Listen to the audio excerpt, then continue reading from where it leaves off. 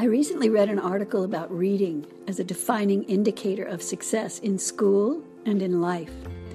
The parallels with students' social, emotional, and life skills learning were so clear to me that I just had to share my thoughts with you in this episode of the Not Your Normal Social Emotional Learning podcast. Hi, my name is Nini White, and I have been thinking about, writing about, teaching about, and coaching about kids' social, emotional, and life skills learning for decades. And the more I look into the relevance and impact of social, emotional, and life skills development, the more the subject keeps revealing deeper and more inclusive dimensions. I hope you'll let me know what you think after listening to this episode. And if you'd add your rating or a review, that would be massively appreciated too. Not only does your feedback make this podcast more visible to other educators and parents, but it also helps me to trust that the ideas and insights my guest educators and I have been sharing, it helps us to know that what we've been sharing actually matters to you, that the ideas and the insights we've been sharing are helping you to make even more of a difference in the work you do with the kiddos in your world, in your life.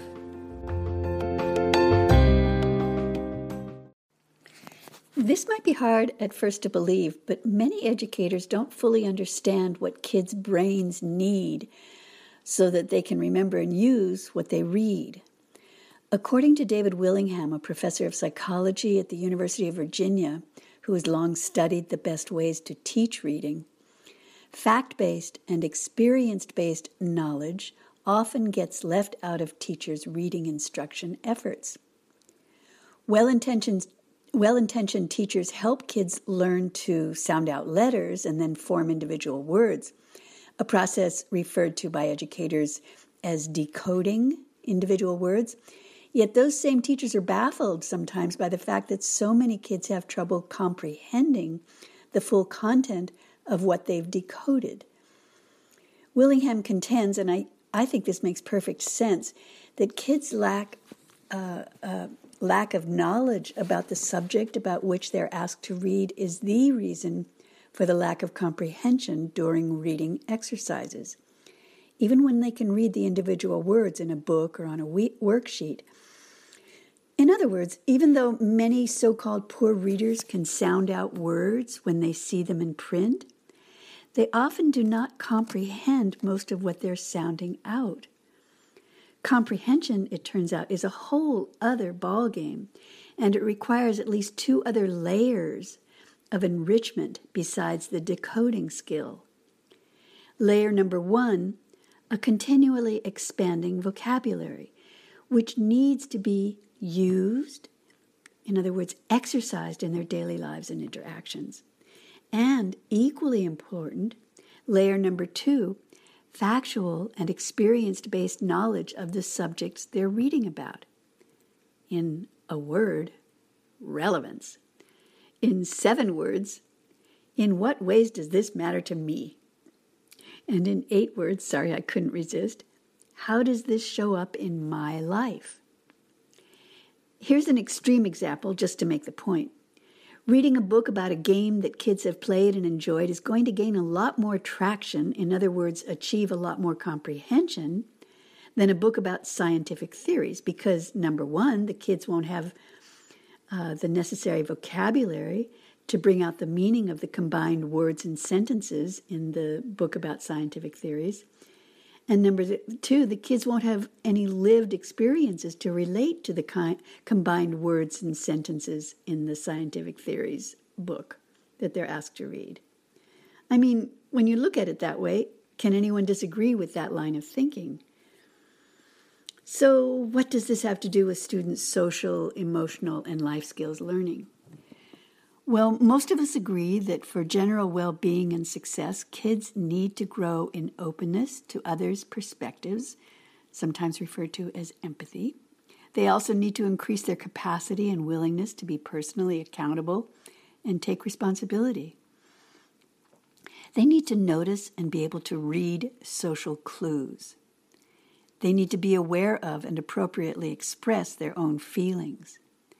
They need to practice engaging in mutually respectful relationships, and on and on and on. Those are mighty big concepts, and simply discussing them or reading stories about them or having a lesson or 2 or 3 that illustrate those concepts in action has not been shown to create deep or long-lasting impacts on children's behaviors. But there is a way to enliven relevance which creates engagement, which has been shown to increase retention and carry over influence, often referred to as transfer of learning. I'm talking about carefully and respectfully designed peer group discussions, which are structured around wide-ranging, not so predictable, but topic-related questions. Questions to which students in the group will not necessarily have the same answers, most likely won't have the same answers, but questions to which most of the students will have answers that the other students will be interested in, which works to everyone's advantage. How? When kids collaboratively answer and discuss questions based on their own knowledge, understanding, and life experiences, they gain the benefit of self-expression, of course, and that process of self-expression also establishes ownership of what they know, which they and everyone in the peer group discussion observes and shares for present and future reference in the classroom and on the playground with more and more self-sufficiency. When we want kids to grow their comprehension, in other words, their understanding about and ownership of beneficial ideas, feelings, behaviors, responses, and interactions, we have to do less talking and let the kids do more talking in situations that naturally enable other kids to listen, learn, and share with each other. Ready for a practical example? Perhaps you have some kids in your class who are whispering in front of other kids and feelings are getting hurt. You've tried lectures, you've tried reading books with stories about hurt feelings, and you know what? All of that has value. None of it is wasted or wrong. But for all of that positive guidance and information to get owned by the kids, so they actually act on what they know, long term, for everyone's sake, including your own, a different approach, one that increases kids' vocabulary and relates to their experiential knowledge, needs to be activated and anchored. The thing is, whispering covers a wide range of interactions between people. So one important key to success will be to expand the kids' spoken and visual vocabulary around words and actions associated with whispering. I have created a complete lesson for you on this topic for a peer group discussion, including pictures, which you can find on my blog. Just go to the Kids Own Wisdom website and scroll down to the blog page. Look for episode 38 and the title, Reading Comprehension and Social and SEL Comprehension. There you will see pictures of kids in all kinds of whispering interactions with accompanying questions that invite students to discuss what they see in each picture. For instance, you'll see kids whispering in class. You'll see one child whispering a secret to Santa. You'll see a few kids giggling and whispering, and you'll see a picture of kids whispering while one person is excluded. In other words, the full gamut, not just the single kind of whispering that causes hurt feelings.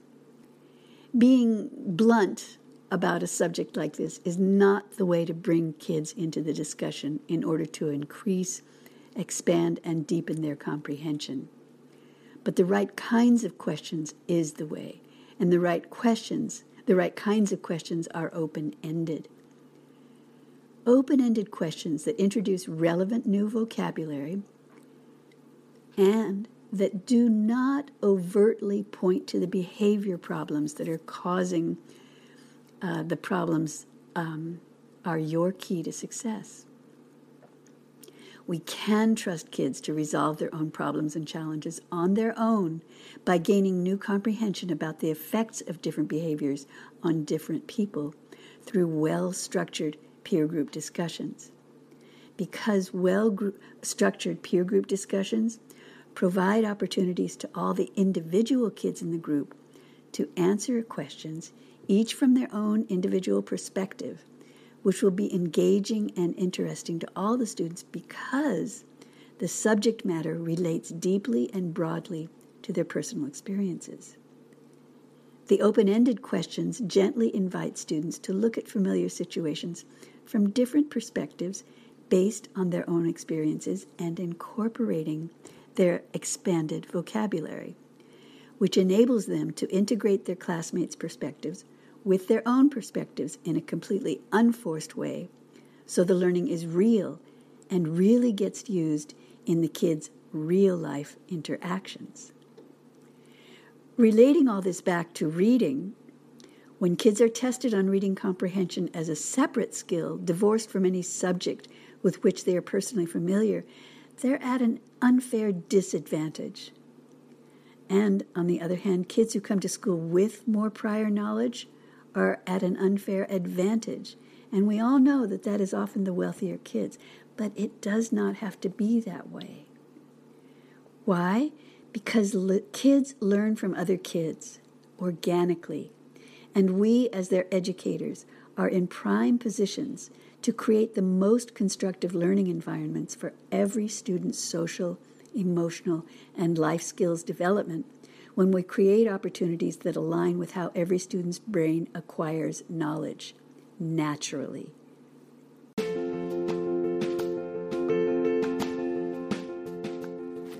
I hope the main points I've tried to communicate make sense. Bottom line, when we try to teach isolated facts or skills, the likelihood of real learning is handicapped to a significant degree because that kind of teaching fails to teach the way the brain learns. It's as simple as that. As I said before, I hope that you'll check out the lesson resources that coincide with this episode, which I've created for you on my blog. Just go to the Kids Own Wisdom website and check out the blog post titled Episode 38, Reading Comprehension and SEL Comprehension. And remember, your feedback, any and all 100% honest feedback, is immeasurably helpful because the more I learn, the more I need to learn. And you, my fellow educators, are the ones with whom I want to do a big part of that learning. Thank you for being here and for all that you do. Till next time.